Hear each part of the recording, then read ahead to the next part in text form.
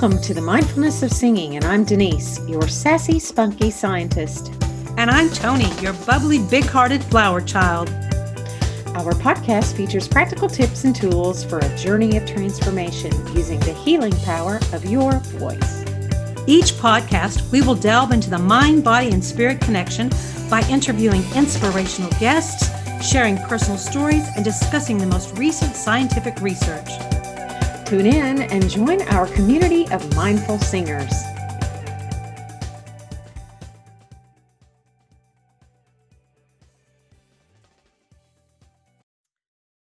Hi, Tony. How are you today? Good morning, Denise. I'm great. I'm excited and looking forward to meeting our guest this morning.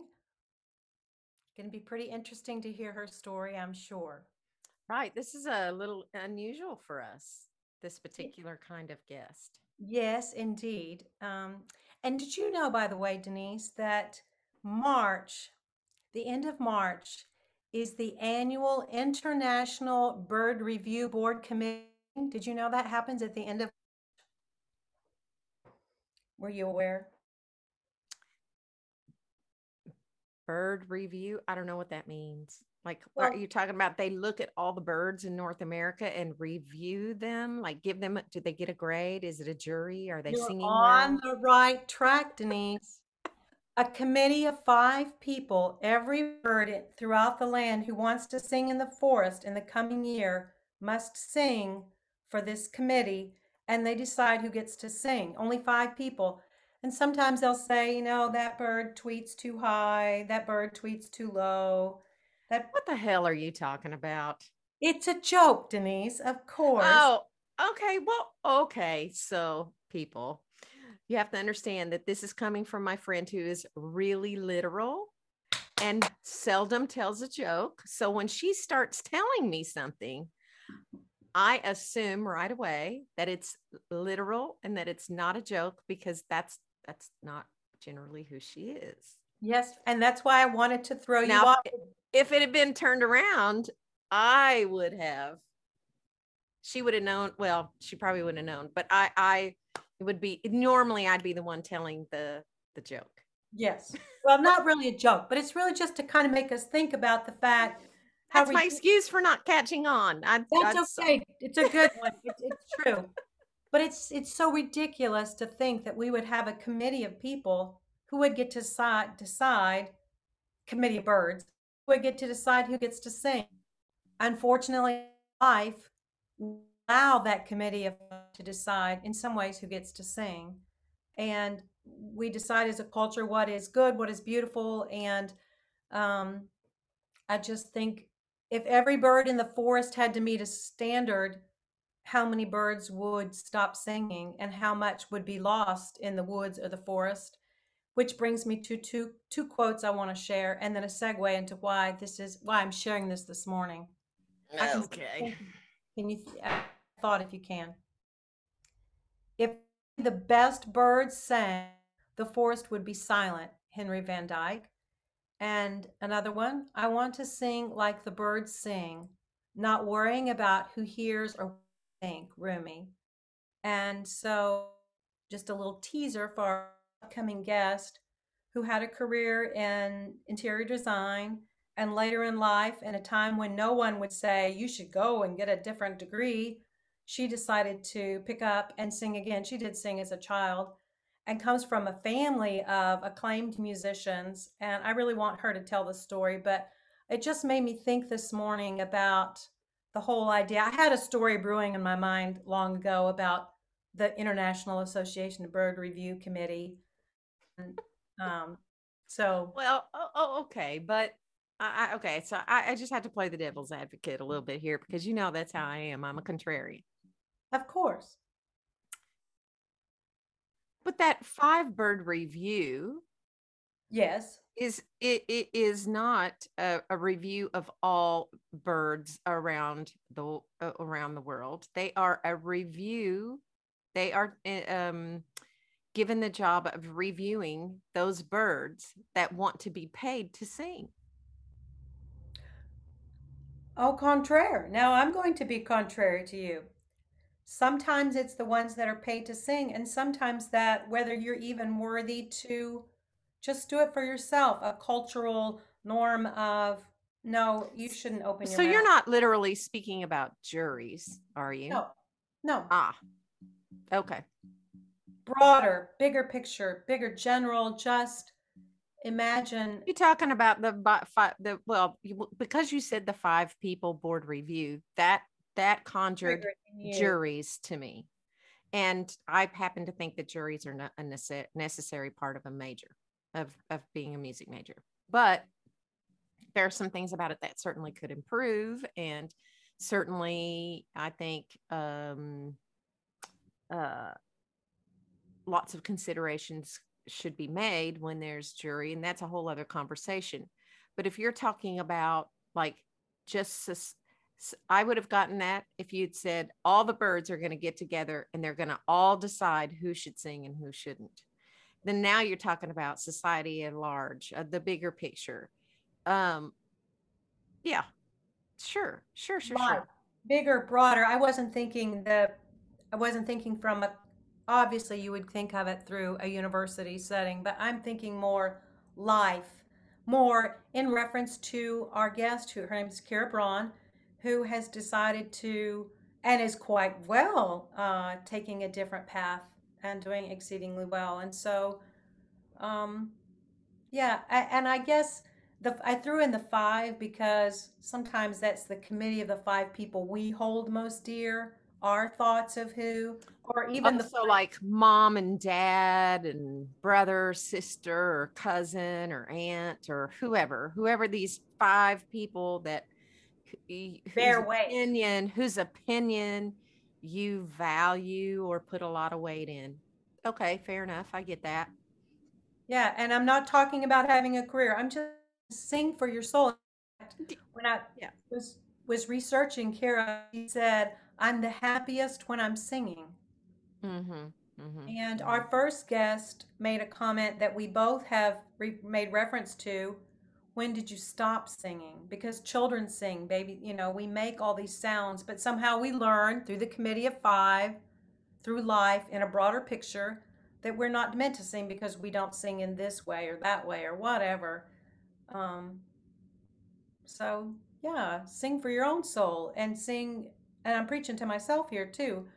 Sometimes. I love that Rumi quote. It's not one that I was familiar with until a few months ago, and I think it's beautiful. And it is actually a reference to a broader idea too of not just singing, but do what speaks to your heart, not caring what others think. And Kira did make a mention that coming from this broad family of singers, not just her intimate family, all being professional musicians, that she was not encouraged to go down that path. And yet she's thrilled to finally be pursuing her dreams and doing quite well. So that's what was on my mind this morning. Mm. Well, I like it. I think it's I think it's a good example of um, how we let the other birds bully us into staying in our lane, which you and I have talked about a lot. Like, people Right. don't like it when you get out of your lane. Stay in your lane. Don't do anything new. Don't do anything different. How boring is that? How rich is that? We've How given you this narrative. Now you follow that narrative. Oh, yeah. that now you're catching my bird metaphor. I think in stories, and I probably should have set this up that this is a Tony thing, and you would have known exactly that I wasn't being literal, but I was trying to trick you, and I did. Yes, you did, because you don't normally tell jokes. So, I'm normally not that. I'm usually the funniest when I'm not trying to be funny. People are cracking up, and I wasn't even trying to be funny. That's usually how that works. But well, I shouldn't call it a joke. It's a metaphor.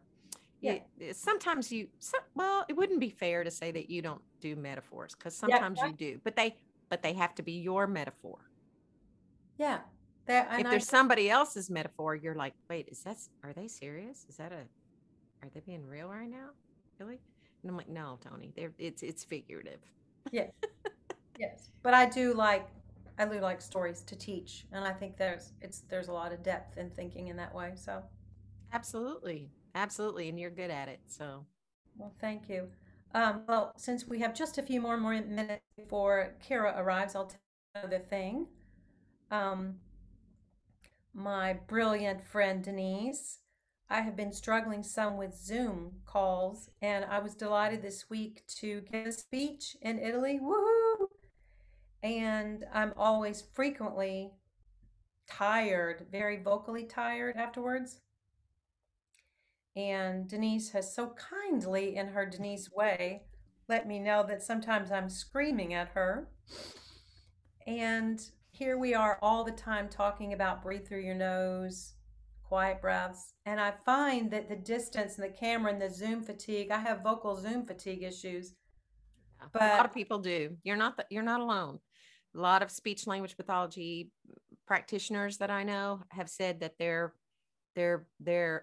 practices have boomed because people are and on Zoom. And what happens is people think, oh, this is really far away. I can't see, especially if they don't have a setup like like I do, where they can see it. It's in their peripheral vision, the microphone, but they know the microphone's somewhere. They don't really know where. It's on their computer. So they end up talking like this for an entire Zoom meeting. And you're like, whoa, calm down. I can hear you just fine. So uh it's it's a mind thing, and it's a perspective and perception thing, and you being very literal, right? You yes, know that literally people are really far away. They're in Italy. I need to talk loud. Or how exactly. about matching the Italians, because they are loud talkers. And so much energy. But what I found that helped this week was I would breathe through my nose, trying to even is I think about that for singing, when I have a place that I can. And so Yep.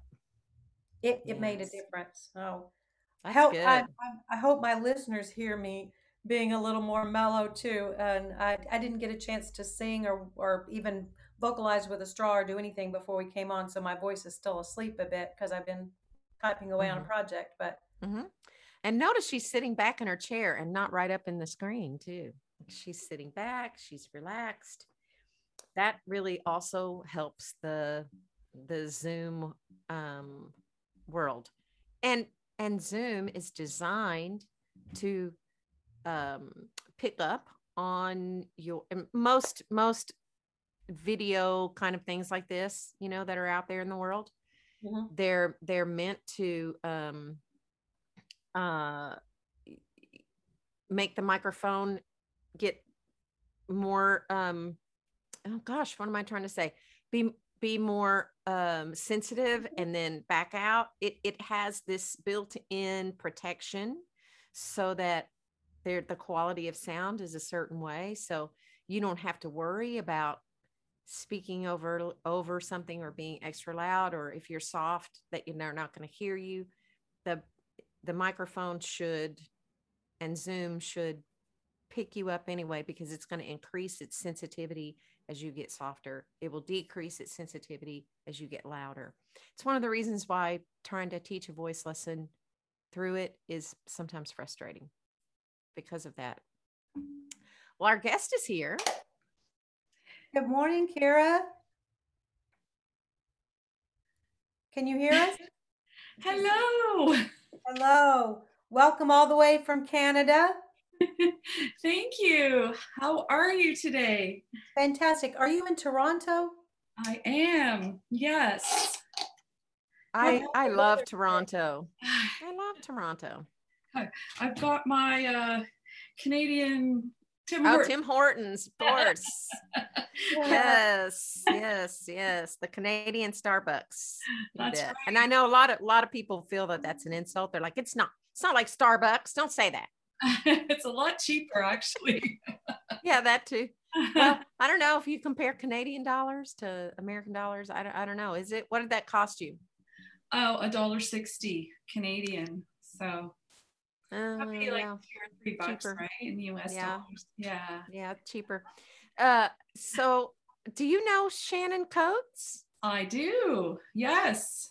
Shannon is a lovely friend of mine, and she has been my teacher a few times. And I know that she's part of NATS, which is our teaching association. And I guess you are too, right? Yeah. Yeah, yeah. So actually, Shannon just lives 10 minutes from me here. So I've popped Aw. down to her house for some lessons, and I've also done a few Zoom classes with her too, just one on Small one. world. Yeah. I love her. I adore her. I consider her part of the inner circle.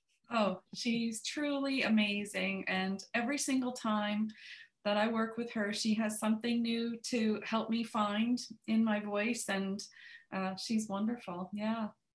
Yeah. So we're excited to hear about your interesting story. So we're going to let you tell it. Tell us.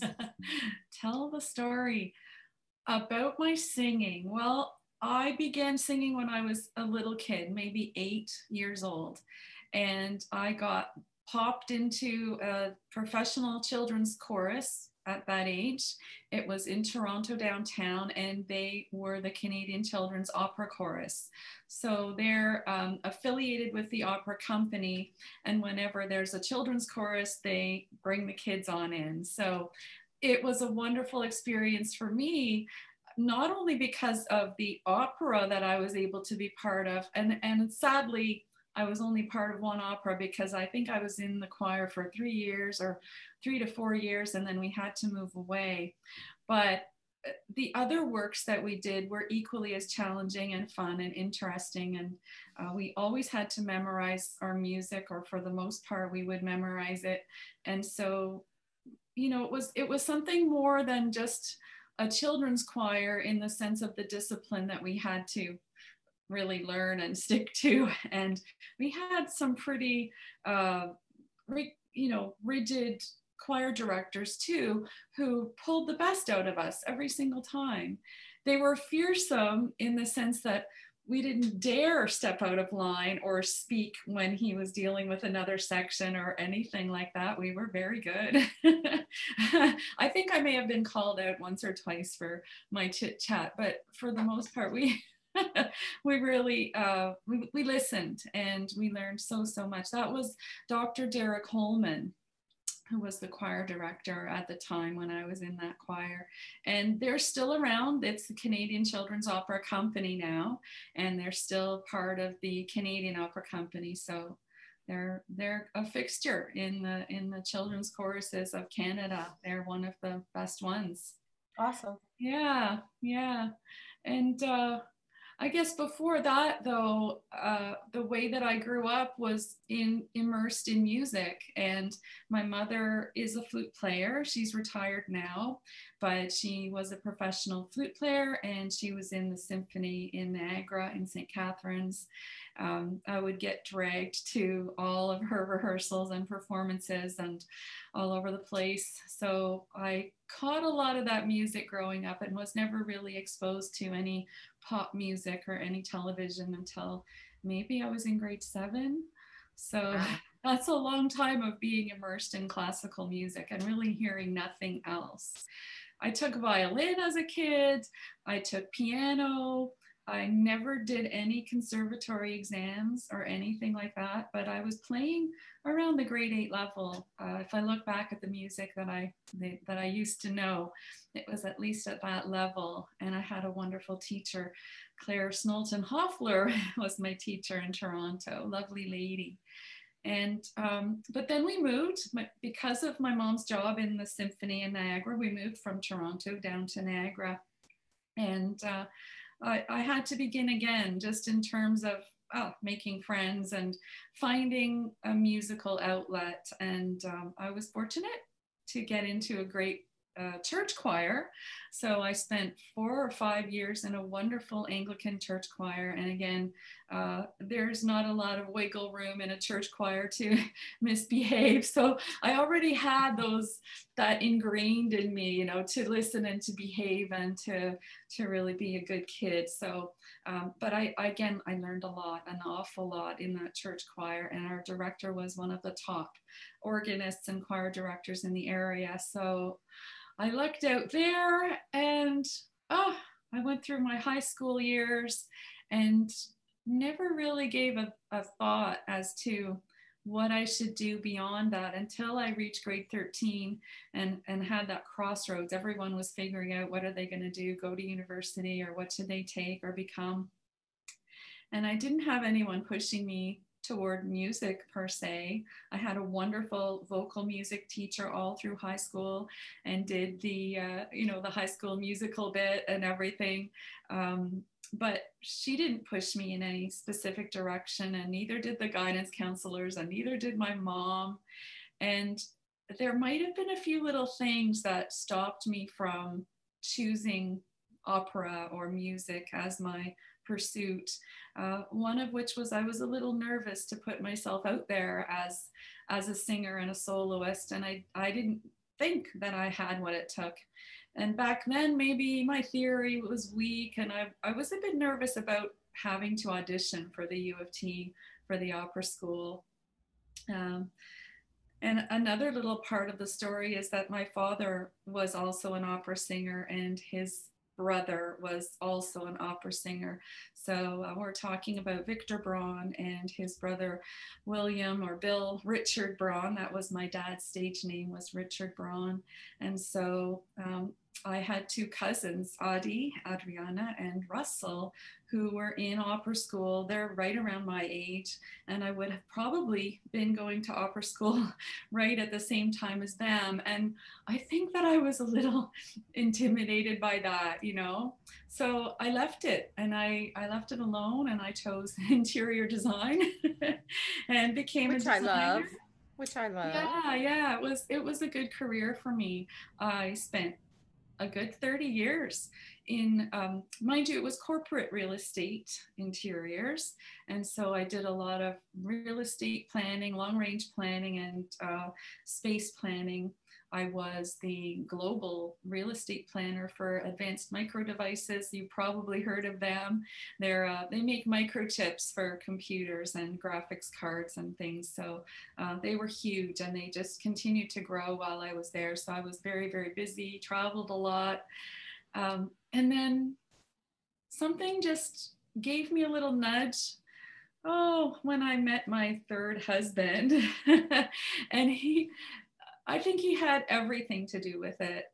If I'm looking back and being very honest, he never once would hold me back. And so if there was something I decided I wanted to do now or try something different, he would always be very supportive of that and say, absolutely, of course you should do that. So I used to say to him, I'd really like to try and be a soloist. I was in a great choir back then, but I wanted something more out of it. And I finally threw caution to the wind, and I thought, what have I got to lose? That's always been my kind of go-to phrase, is what have I got to lose now? I was 50 years old at the time, and I thought, I don't have anything to lose and everything to gain. So I joined a small group that did, it's an opera company, but they do it as a studio or a learning environment. And they were producing Carmen. So I auditioned for that, and I got the part of Frasquita, and I just fell in love. And I knew that that's what I wanted to do, and that I loved being on stage, and I had the soprano voice, or so I thought. So bear in mind, this is 6-7 years ago already, just as I was turning 50. Yeah. So we did Carmen. It went really well. There were some bugaboos on stage that I'll never forget either, you know, that the mistakes that we make, they stick with you, and sometimes they stick hard. So I did have some self-doubt for a little while after that. Oh my gosh, what have I gotten myself into? And how could I have let that happen or forgotten my words or whatever? And my career is over before I even have a career. But I stuck it out and I continued with lessons. I kind of bounced around a bit with lessons at first until I really found somebody that I could work with who would really, that I fit with perfectly. Shannon's one of those people for sure. And there were others as well. But I think that where I benefited the most was with a coach. Um, and yes, I had a lot to learn technically about my voice, and I'm still learning that. I feel like I've discovered so much more during the pandemic just about my voice because all I do is sing for myself here in my home, and I experiment with the sounds that I'm making. I don't even really sing music sometimes, just try to make sounds. But so I began to work with a coach.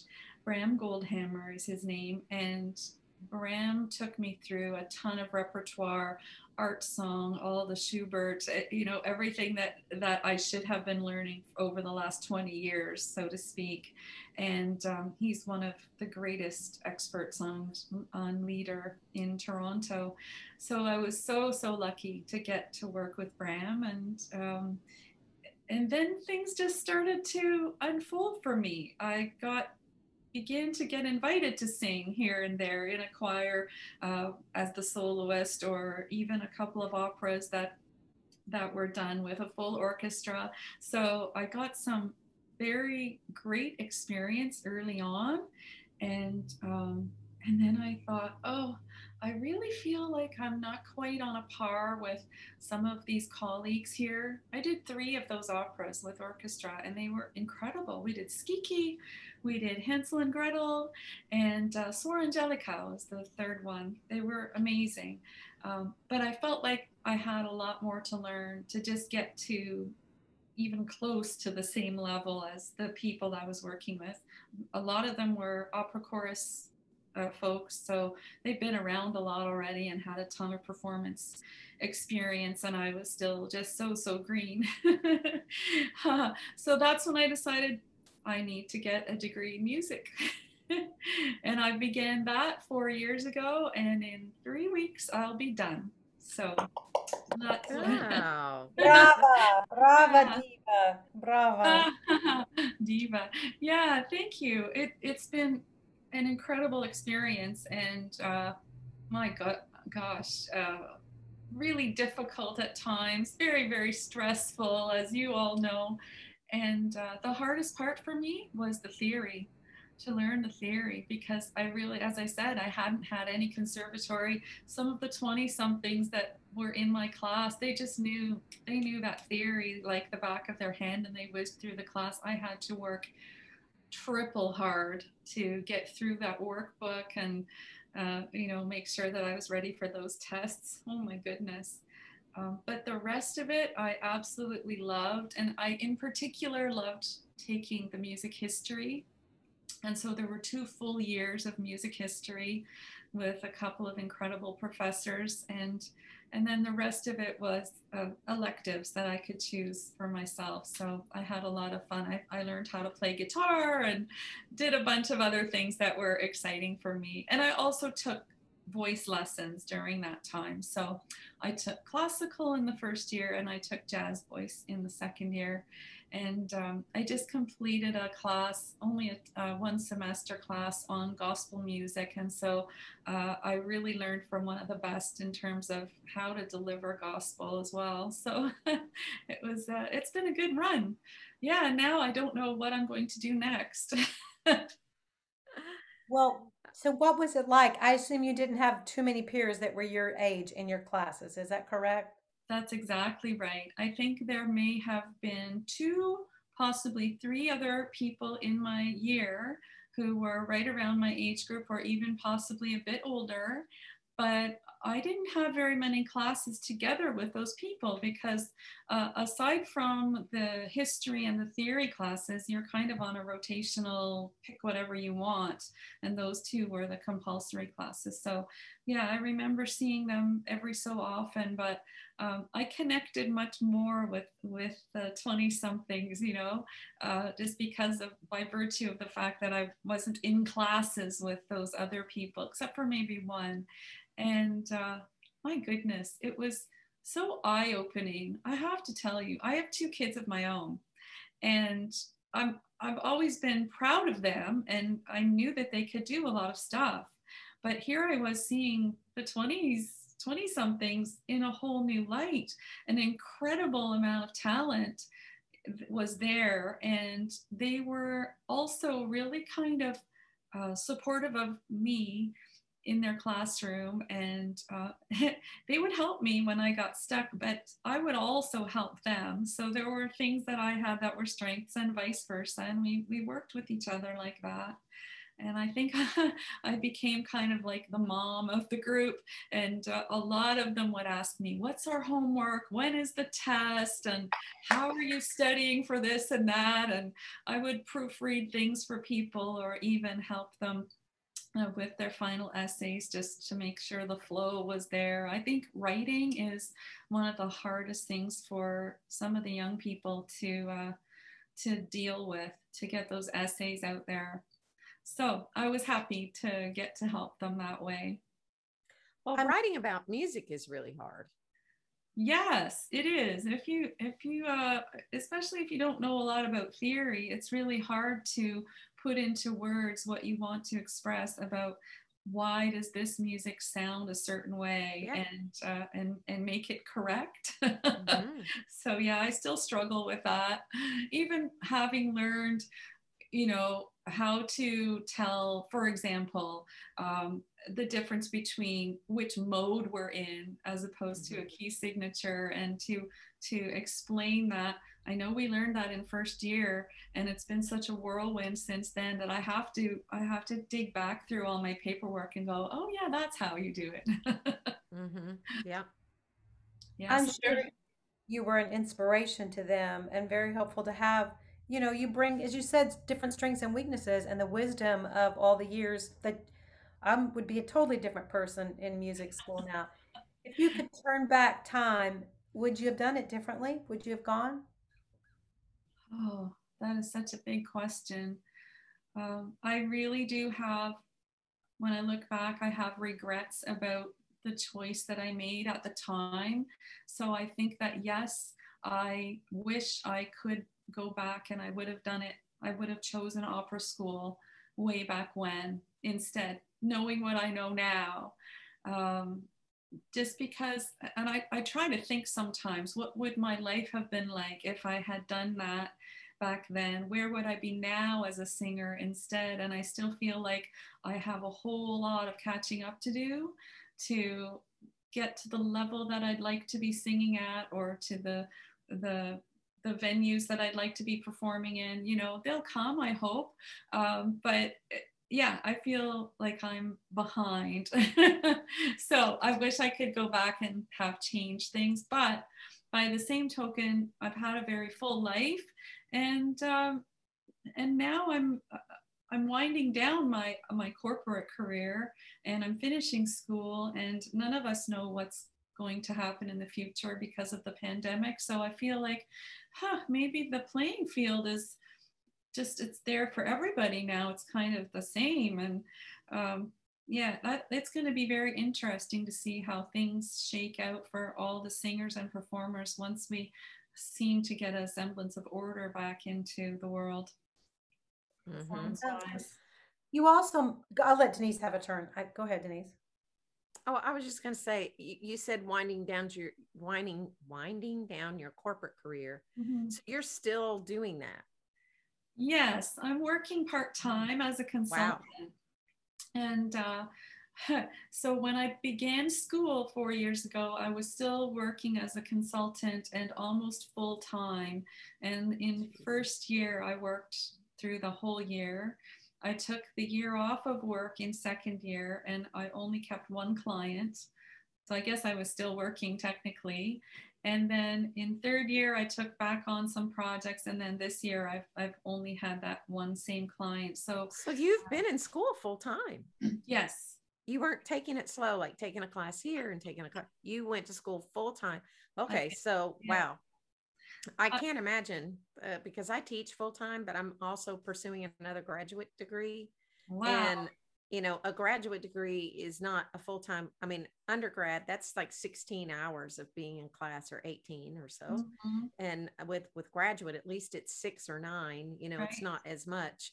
And I can't see myself coming or going. So I can't imagine like working and then trying to do an undergraduate class or degree in 4 years while you're also working for a corporation. Yeah. Damn, Kira. Damn. That's why I said brava diva. Why? All I can say is damn. Two different ways of saying the same thing. I love it. I need to get a bit of more damn in my life. I'll qualify that by saying that I didn't have to be anywhere other than my desk at home in order to do the work that I was doing when I was still working. So on a consultancy basis, just before I started university, I was project managing some very big construction projects. One of them was a call center for Capital One Bank, and that required me to be on site and in amongst the trades and meeting with the designers and you know, dealing with the mechanical, electrical engineers. But after that, because I'm self-employed, I was able to find work that was desk-based and home-based. So and it was, you know, honestly, a notch or two down from project management. You can require a certain hourly rate. And then if you're working at home and you're just kind of doing it by rote, then it's a lesser rate per hour, but it paid the bills. And yeah, it really helped me get through. And now, yeah, I feel like I'm semi-retired. In my mind, I'm semi-retired from that. And I would really like to finally be able to focus on my music and do more singing. I don't sing every day, and I feel like that's what I should be aiming for in my daily life. When you talk about mindfulness, it's like, oh, I need to make a point of bringing singing into my life, almost the way that we might look at yoga. And I'm thinking about becoming a yoga instructor right now as well. So I want to explore that a little further as well. But yeah, I've always felt like, oh, singing is at the rock bottom of my list of things to do today. And I never fit it in as often as I'd like to. And I feel like it should be every day, a little bit of this, a little bit of that. So perhaps now that I'm finished school and I'm only working part-time, that I can somehow make a schedule or make it part of my daily life that is inherent to my life, that is going to happen without even really thinking about it, that it's something that I do, I just do. I've put a few albums out there also. I don't know if you've seen them at all, but I have. I have. Oh, have you? Yeah, I have a wonderful colleague that he and I do art song together, and we are just releasing our 7th album together this month. And I have another CD that I did with my cousin Adi's wife and a cellist that I thought was wonderful. So we did some Andre Previn stuff, and that went really well. So I like being in the recording studio too. So you know, that's also kept me busy on the side as well. So yeah. You So made what the would you? comment. No, go ahead, Tony. Mm-mm. Okay, you made the comment when you were telling your story about going back to school and everything, and you said, "I thought I was a soprano." What did you mean by that? Oh, well, I've always been a soprano. I think that what I might have said was I thought that I could sing. And when I started, you know, it's one thing to have a voice and a singing voice, and then it's another thing to really learn how to use that voice. And when you're 50 years old and you think you have a voice, and then someone sits you down and they say, well, you're kind of there, but you're not there yet. And this is what we need to work on. I had someone put it to me earlier than this, and this was my aunt, whom I love dearly, and she had nothing but kindness in her heart when she said it to me. And I didn't know how I felt about it. I might have felt a little bit upset, but what she said was, you have a voice and it's pretty, but you're singing on the surface. Right. Mm. And you probably know exactly what that means. And I Yeah. didn't. I didn't know what that meant. I thought, well, then I'm not good at this. Right. But what she meant was that I need to find more Yeah. of my power down here. And instead of having all this throat and neck tension, figure out how to loosen it up in my head. And so I have worked with her initially for a little while, and that was great. And then I found that it was time to move to another voice teacher. So I've tried a few, as I mentioned. And I feel like after 6, 7, 8 years of off, that I finally get what they're saying, and I finally have that support. Uh, and I know there's tons more work to do, that I can still grow my voice. So yes, I've changed from a light little on the surface soprano to one with I think quite a lot more substance. And so you might say I'm no longer a light lyric soprano, but I'm more of a lyric soprano, or full lyric is on its way. I know that I'll never be a dramatic soprano. I just don't have a big voice, and that kind of repertoire is too much for me. So I prefer the lighter repertoire. So yeah, but it took me a lot of soul searching to figure out, well, and not be hurt by those comments, when they were always, as I said, straight from the heart, always well-meaning, always only wanting to help me. So I get it now. I get what they mean, and I know that the next thing is, okay, so you've learned to sing. You're no longer just a pretty little voice, but you can actually really bring that substance. The next thing that I'm even working on right now is delivery of lyrics with all of the feeling and texture and color that they deserve, and so all of the emotion. I'm working a lot more on that now, even. So if you were going to tell someone who is like, you know what, I think I want to sing, and I'm 48 years old, I've had a whole other career, but I really loved singing when I was young, kind of your basic story. Mm-hmm. What would you tell them? What advice would you give them? What have you learned along the way that you wish someone had told you at the time? Well, I feel like we're never too old to start to learn something new, or Amen. to, yes. Amen. Amen. Hallelujah. Yeah. Yeah. I feel like there's so much within us that we don't tap into, to explore and to try. And there's this scientific approach that we only use 10% of our brain. Well, can you imagine if we tapped into more of that? So I would never discourage someone from saying something like that, or wanting to give it a shot. If they asked me to teach them, I might say, well, I'm not the person to do that. I'm not a voice teacher, and I don't think that I ever will teach voice. But I could certainly direct them to a few wonderful people. So yes, I would always encourage someone to try it. And there are a ton of avenues to use our voices in, that don't have to be competitive, or you don't have to be a headline performer in order to find joy in what you're doing. So yeah, if you want to sing, absolutely. I feel like everyone can sing. Everyone does have a voice. So I feel like we can all sing, unless there's some really difficult problems in terms of understanding tonality and finding a tone. I think that we all have a singing voice.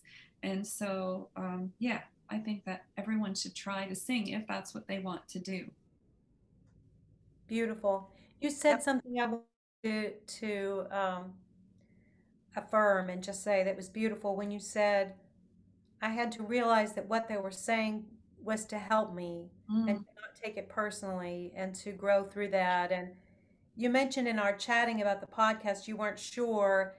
And I said, I think it takes an awful lot of mindfulness and awareness to do what you've done.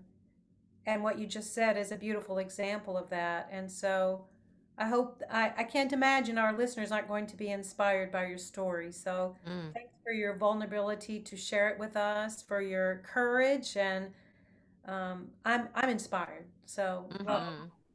that's nice. Thank you. Yeah. You know, I think singing is a very human, subjective, difficult thing to do and to manage through emotionally. And if you let it, it can ruin you in terms of those mistakes. Say you make a mistake in a performance and you allow yourself to beat yourself up over that mistake and never can move on past it.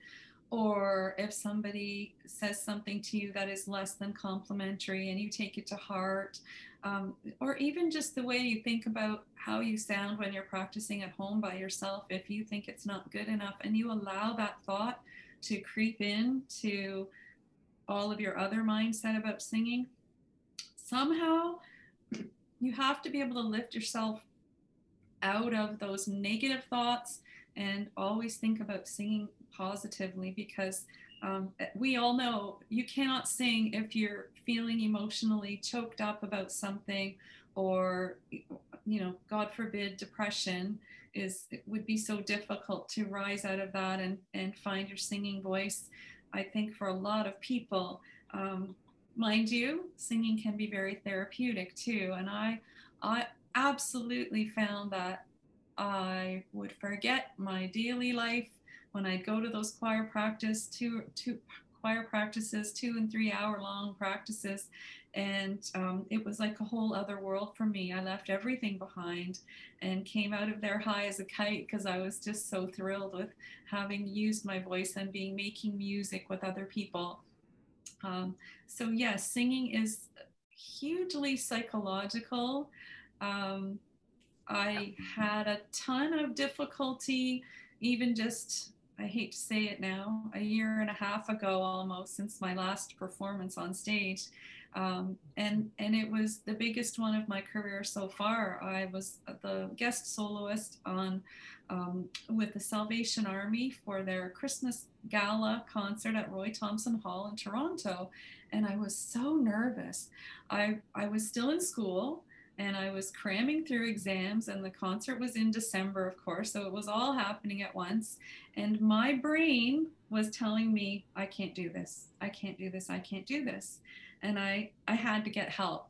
I had to find somebody who could actually sit me down and say, you have all the tools, you've done all the work, you you have the voice, and you have the personality for the stage, you have everything that they want, they wouldn't have hired you otherwise, and here's how we're going to work on your mindset in order to get you there. And after, I think, maybe 4 sessions, all done over the phone with this lovely lady named Paula Wickberg, Paula helped me figure out that, yeah, I did have what it took.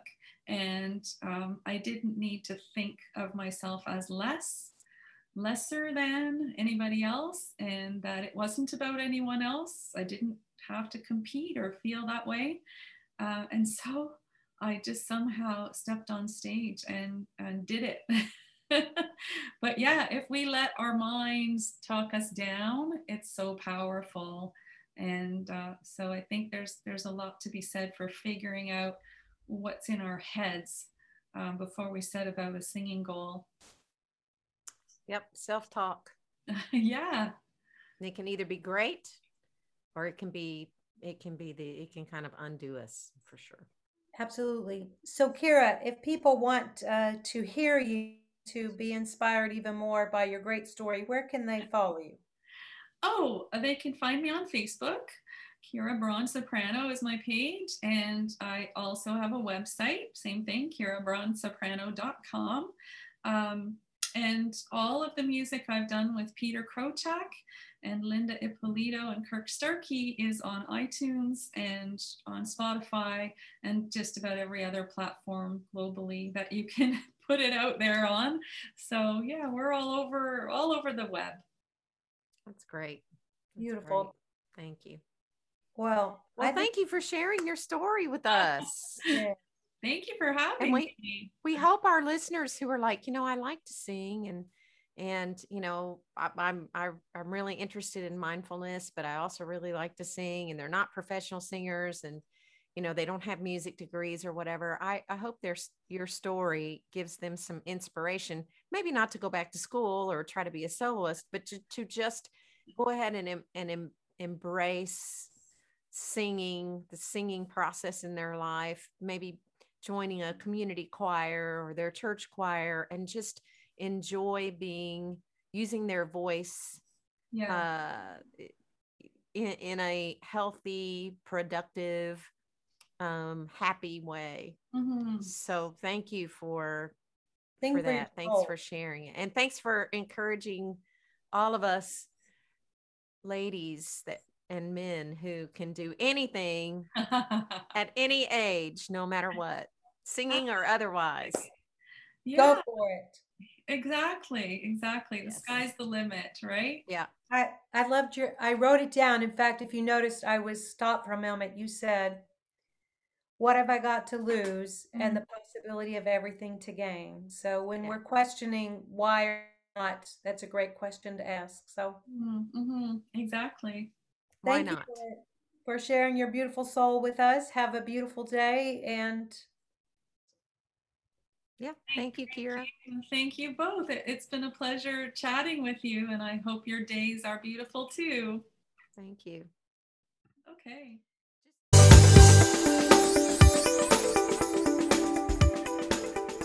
Thank you so much for listening. We are very grateful that you joined us today. If you like this podcast, please subscribe, write a review, share it with a friend.